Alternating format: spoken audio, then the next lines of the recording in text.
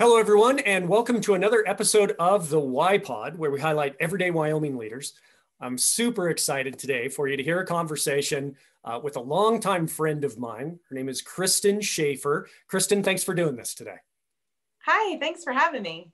Absolutely. And for those of you who know Kristin, you know she's involved in a lot of things in the community, lots of artistic endeavors. She's also a business owner. She owns Bird Nest Studio. And you're going to get to hear about a lot of what she does. But before we dive into that, Kristin, I'm wondering, could you just give us a little bit of backstory on your background, your history? Sure. I've been an artist all my life.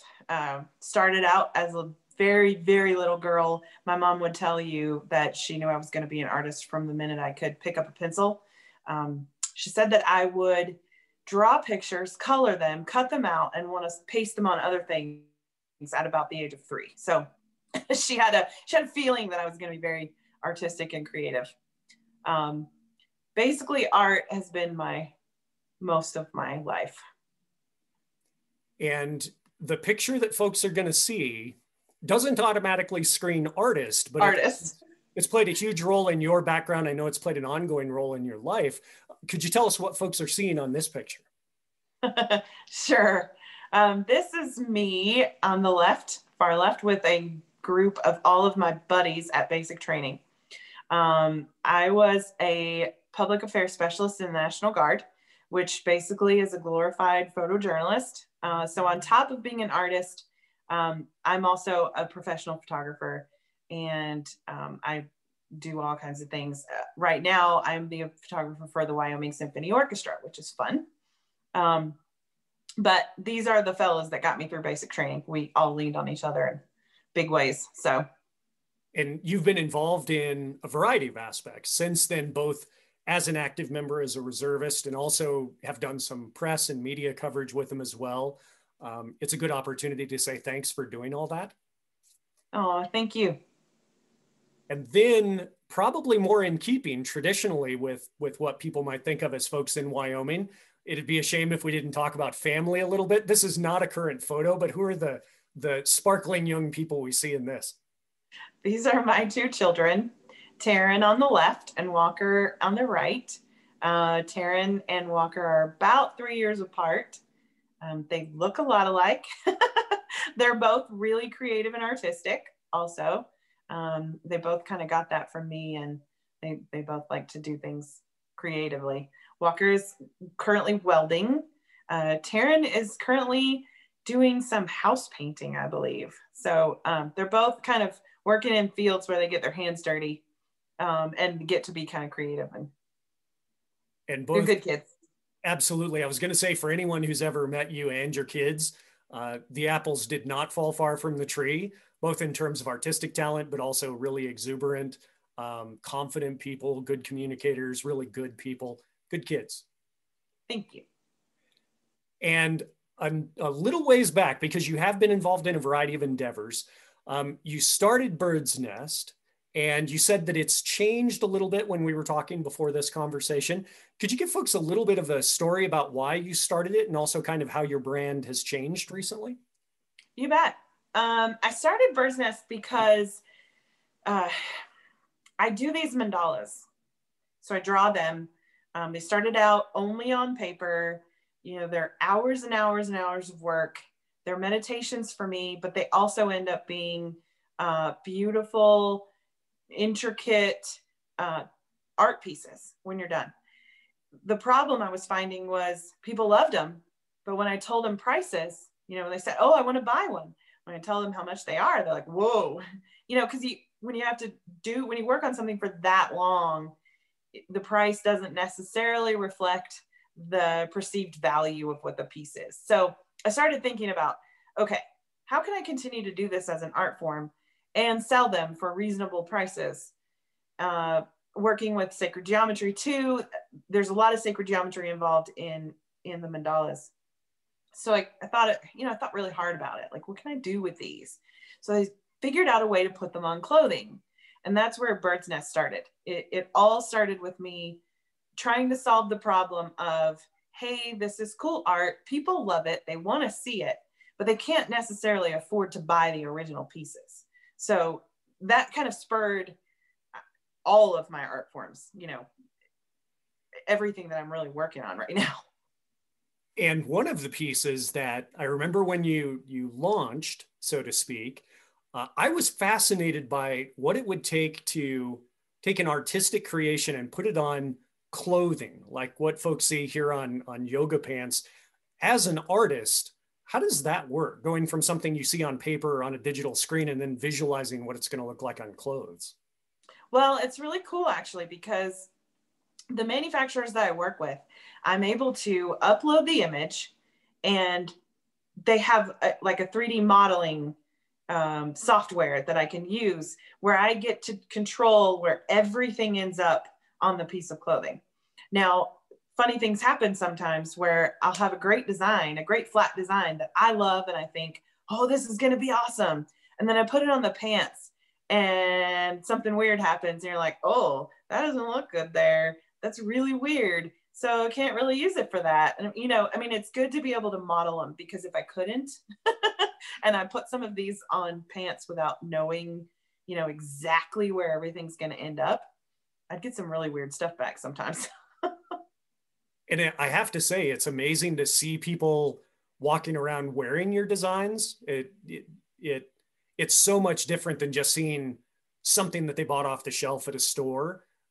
Because I'm not sure if everyone can tell this, but I can usually tell when it's a custom made piece, and then when it's something that they just bought off of Amazon, or they bought it off of a standard yoga store. So it's cool to see them walking around.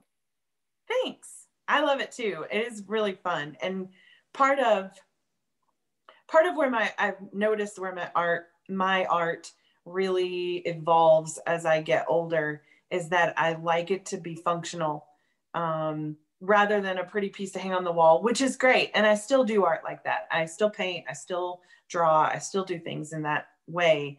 But I really enjoy a piece of art being able to be useful and functional. And there isn't much that's more functional than a hoodie, especially Right. these days. And this is a very different canvas to work from. How do you visualize what goes on a piece like this differently than what you might visualize on the other, or do you think about it exactly the same?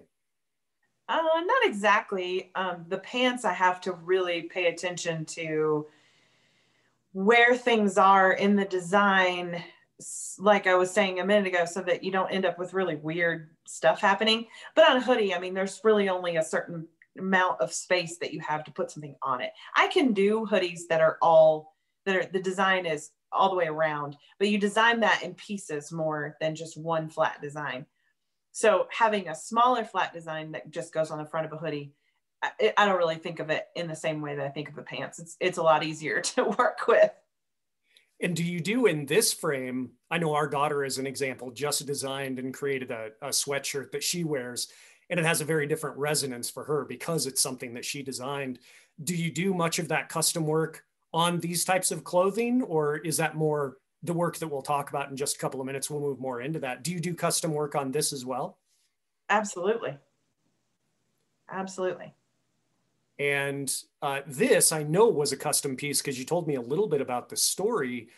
Could you tell folks the origin of this piece? How did this come to be? So in my work, in most recent years, I've been working a lot with very yoga-centric type of imagery and symbolism. And I had a customer that reached out to me specifically and said, have you ever thought of working with the Tree of Life? Which, you know, kind of comes from, it's also Kabbalistic Judaism, the Tree of Life, but it's in a very different format than this. This is a more modernized, New Age approach to the Tree of Life, which is kind of as above, so below. You see the same imagery in the top as you do in the bottom, with the roots and the branches. But I really wanted to put my own flair on it, of course, which is super colorful, very also geometric. And then I love the idea of using the moon and kind of a dusk background for it. So yeah, I mean, it's my version of the Tree of Life, painted as well as designed. And when we were talking about this piece, I had asked how it was created, and this happened to be created digitally. Mm-hmm. And you work both digitally and on physical, not only pen and paper, but canvas. And I know you sculpt as well. So there are a lot of different manual pieces that you touch. What do you like about digital? What do you like about the manual process, like a pen and paper type of an approach? Digitally, I enjoy the ease of it. And when I say that, I don't mean that it's easy to paint or be an artist in the digital form the way you might think. I mean, I don't have to pull out 5 or 6 different medium, and I don't have to have a huge area to be able to work with all those medium. I can use, like this piece specifically has airbrush as well as pen and ink type, inked, it's inked also. And I think I did a pastel with the actual tree itself. I'm looking at it, I can't remember, but I'm pretty sure it's pastel. But it's really fun even to play with those digitally, because they've done a great job in all these programs of making them feel and look so authentic. Just because you made it digitally with pastel doesn't mean it's not really like a pastel would be, so it's nice. I really like that I can like this is portable. I can take my iPad or my Wacom with me, and I might be able to go sit in a coffee shop for an hour and do a whole painting that I would need to be in the studio or dragging around, tons of paints or an airbrush and a compressor or whatever. So it's kind of fun to be able to have all that stuff at the tip of your fingers, at your fingertips, without having to actually have the medium. But that said, I do still really enjoy getting my hands dirty sometimes, especially in sculpting medium, especially with paint. There's a certain satisfaction after you've sat down with, a bunch of paint and you've been painting all day and it's all over you, which you feel like a mess, but you also feel like, hey, I did something, And in this piece, you mentioned getting your hands dirty. And I'm going to use this as the antithesis of that, because this feels so finely crafted and so fine-tuned. I know there's a piece of equipment that you're using to do this, and I believe it's called the Glow Forge. Before we talk about the piece itself, could you tell folks in general what a Glow Forge is? A Glow Forge is a laser cutter and engraver.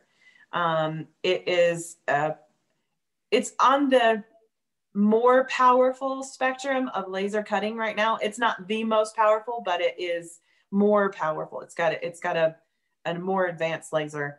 The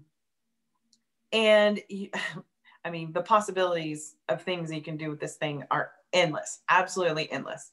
I invested in one because I like to design and work so much in 3D. I really wanted to expand my reach and expand what I was able to do. So I invested in it, and I'm absolutely in love with the thing. And in this piece, so folks don't think that all you have to do is buy a machine, download a design off of the internet and hit play or cut in this case.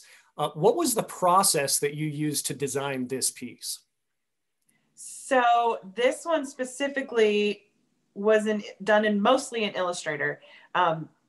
What happens with my designs is that I usually start with my iPad. I draw up a design like the scroll work or the mandalas. Then I transfer that design into, and I do that in Procreate, just in case anybody wants to know. Procreate's an awesome little program, and it's free and anybody can use it, and it's a lot of fun. So get Procreate. Moving on. I take that design out of Procreate and I bring it into Illustrator, and I'll vectorize it so that it's endlessly able to be sized. So I can size it up or I can size it down. And then I just use the tools within Illustrator to, like for this one specifically, I made the pattern, meaning the pattern for cutting out the pieces so that they'll fold up and make this star. And when I did the kind of the outer lines and the score lines, and then I used the scroll pattern that I did and kind of masked it out with a triangle. I mean, it's kind of involved. It takes me a long time. It took me a long time to design this one because I wanted it to be just right. But yeah, and from there I take it into the Glowforge program and then tell it what to cut and what to score and how to do it. And yeah, it's one of the things that strikes me, and it's been true knowing you and also knowing a number of other creative people, how much we take for granted that when we see something, I think we automatically assume it's just a mass produced item. And then you come across something like this and you hear the story, and it is a piece of art. It's something that was created with definite intention by a person who gave a lot of thought to it. And I think folks will see that in a variety of the things that we talk through. In this particular piece, this is another one that you designed. And you mentioned earlier the concept of sacred geometry.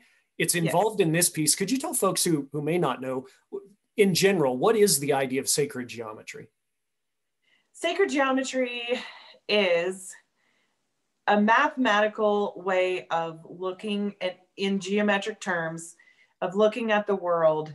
And for me, the coolest part of sacred geometry is the fact that it is mathematically proven that it shows up over and over and over again in nature, like in the centers of flowers.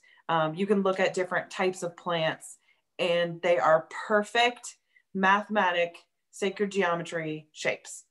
They can be measured and proven, but they are absolutely perfect. And I love that. I love the idea. I draw a lot of inspiration from nature anyway in my work. And the funny thing is in school, I was horrible at math, horrible. I mean, I made great grades, like all A's in every other subject in school, but math, I came close to failing all the time because it just never clicked for me. But as I got older and realized, hey, math, geometry is just shapes. I can do geometry. That's cool, because anything that you can do with it, you can prove it later, in real life, in actual shapes that you can touch and feel and put together. And so this design specifically is called the Merkaba, and it is one of the what they call the crystalline shapes of sacred geometry.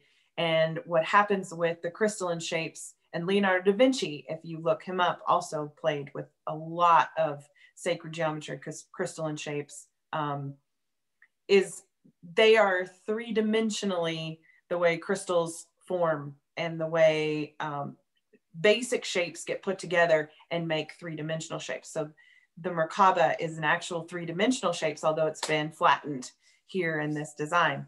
But yeah, that's a big, long explanation for something that's just way cool. And it looks cool.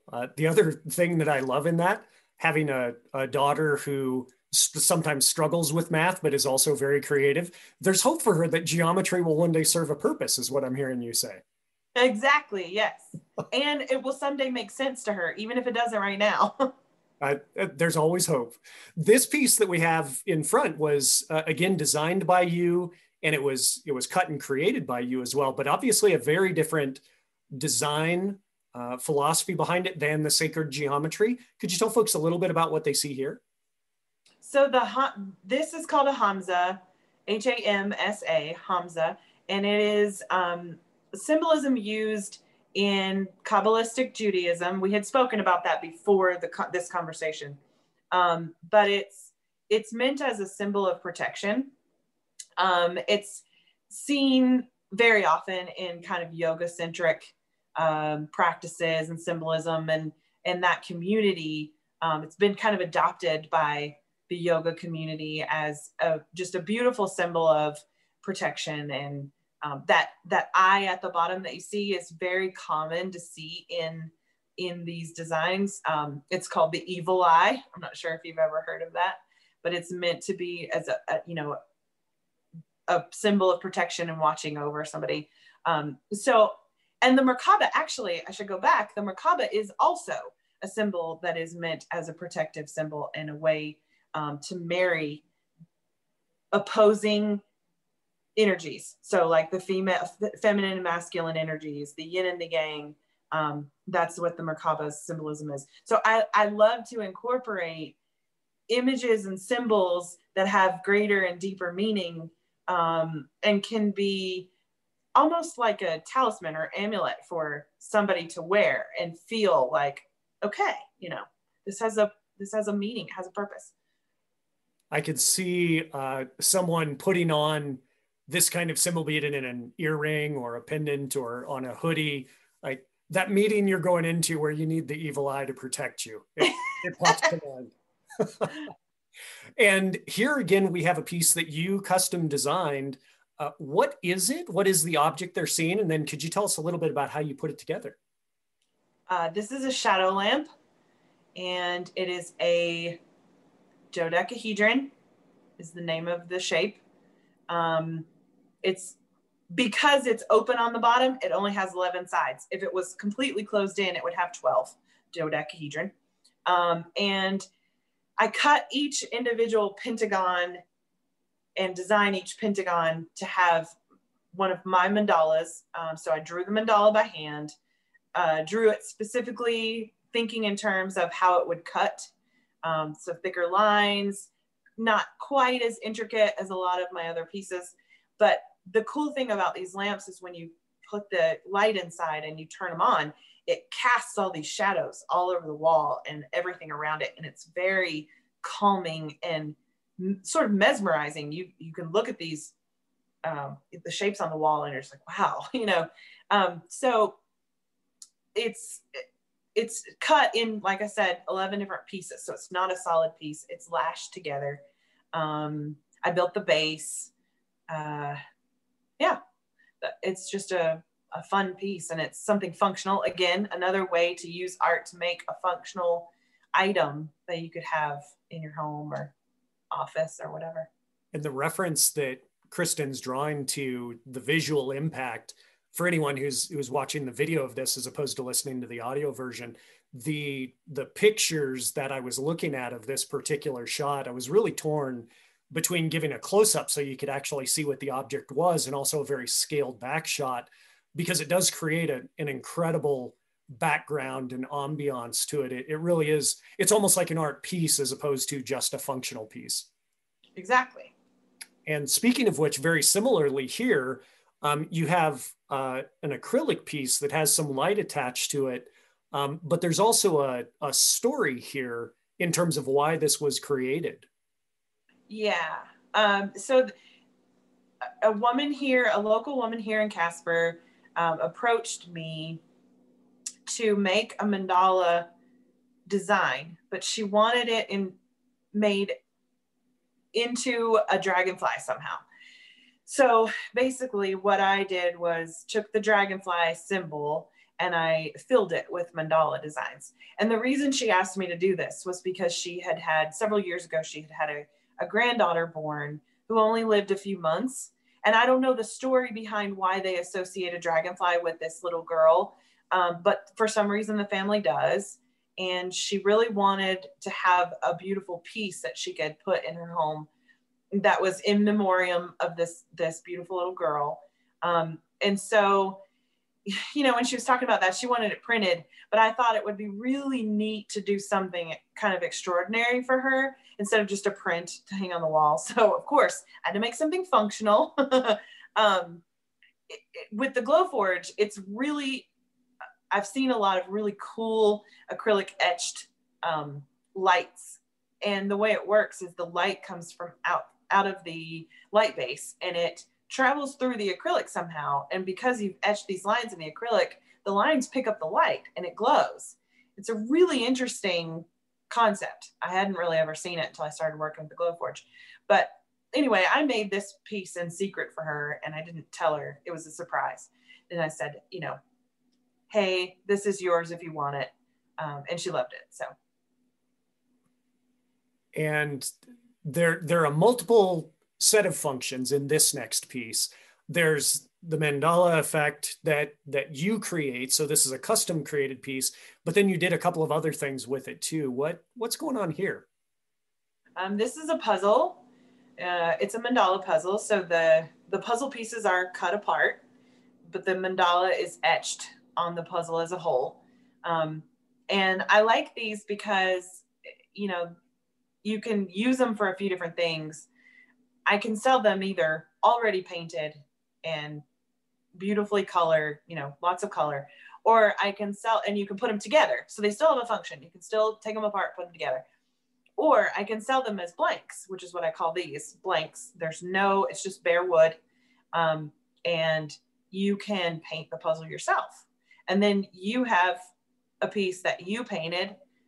You chose the colors, and you can put it together like a puzzle or not, or, leave it on the backing and hang it for something pretty to look at, or, whatever. But when I do coloring books too, and when I think about making mandalas, my creative process is very meditative when I do these pieces, these mandala pieces.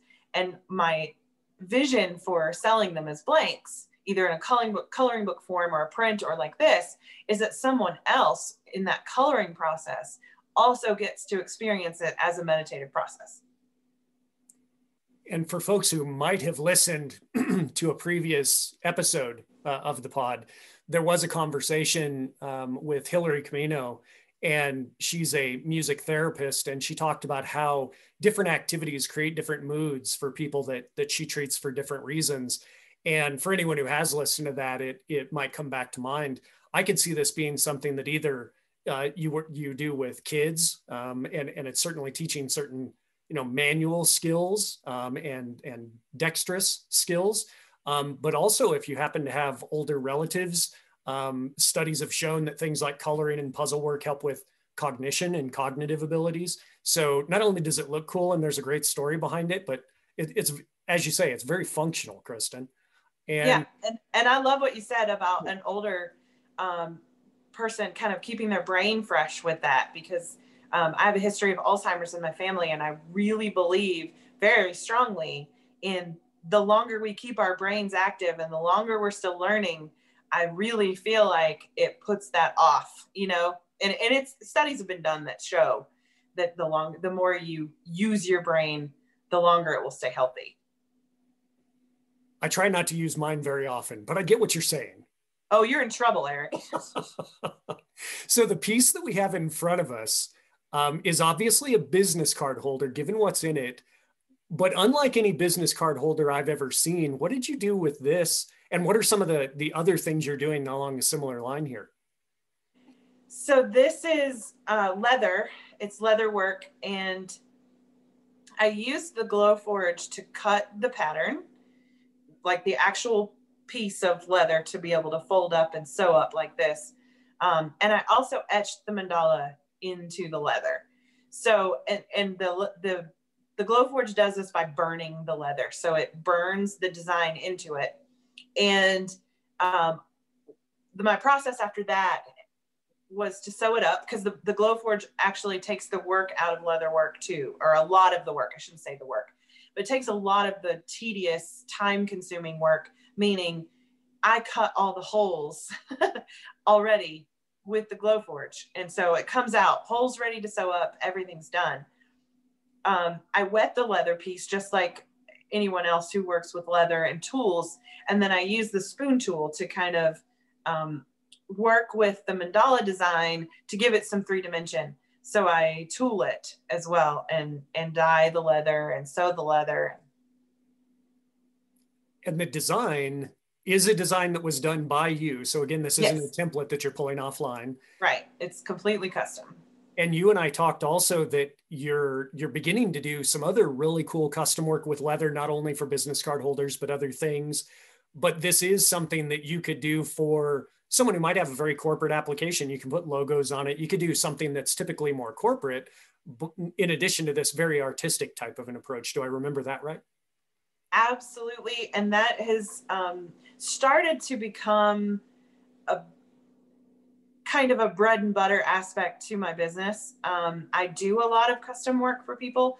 I've done some for some yoga studios in town. There's another studio that's coming to me now. I've done some for Glow Neon. I mean, it's really fun for me to take someone else's vision for their business and say, well, how can I help you, make your dreams come true with your business? How can I help make promotional products? How can I help, whatever you want to do, I'll help you do that. And I love to do it. And the Glowforge has given me another way to be able to be relevant in that way. There's no middleman for a lot of things now, where you used to have to order things out. They can now come to me and I don't send it anywhere. I do it in-house. So I'm doing something. I'm thinking you're probably specifically asking me about the custom car gentleman that I'm working with. He's building a custom car, and he has something called bomber seats in this car. And bomber seats are metal. They're metal seats that are custom fabricated for this gentleman. And he has come to me because he'd like to have leather cushions made to go in these bomber seats. But he wants them to be uber custom. So he's asked me to do some designs and etch them into the leather that we will then have sewn into these cool custom cushions for him. Just amazing that the versatility, I guess, is the word that comes to mind that you have. And this is yet another example. There are two more related to each other, but again, incredibly versatile things that you are doing for people. There's a super cool story behind this one. Would you tell folks what they're looking at here? This is a custom puzzle for a little girl in town that I know, whose name is Eleanor. And she is a brilliant little thing. And at 3 years old, knows, I don't even know how many types of dinosaurs, but she can tell you what each one of these dinosaurs on this puzzle are called. She loves dinosaurs. So I created this for her as a birthday gift for her 3rd birthday. And I really like the idea of making custom puzzles for kids. Eleanor's going to learn how to spell her name with this puzzle. Loves dinosaurs, loves to play with dinosaurs. So she's super interested in playing with it. She plays with it all the time. And I don't know, when I was little, I loved puzzles. Played with them constantly. I was a really nerdy kid, but I loved to learn. And I think I was telling you earlier about my obsession with my United States puzzles. I had more than one of them. That's how obsessed I was. I learned all the states and their capitals when I was little with these puzzles. So I love the idea of making learning tools for kids and having them be artistic. These are custom painted. So each piece I paint by hand. And I cut them, obviously I cut this on the Glowforge. I design it personally. I've just finished also a little cowgirl puzzle for a little girl who's also here in Casper. Her mom asked me for a cowgirl puzzle, and it was super fun to make. So cute. So basically, I think about what kids would want in terms of what I enjoyed, which, we all kind of apply our own viewpoints to everything that we do. But another custom piece you made here, and folks won't be able to see it in the picture, but the level of customization on this is about as intense as it could possibly get. Obviously, it's a version of Monopoly, but it's not your typical Monopoly game. Right. So I created this one specifically for my sister. Their last name is Tomasi, Tamasi. And so I named it Tomasiopoly. And they love to play games. First of all, my sister and her 4 boys and her husband love to play games. And so and she's very, very supportive of my business. I will say that. I want to say that out loud because I really appreciate her and she knows it, but I want her to know every time I can. So basically what I wanted to do was just make her something for Christmas this year.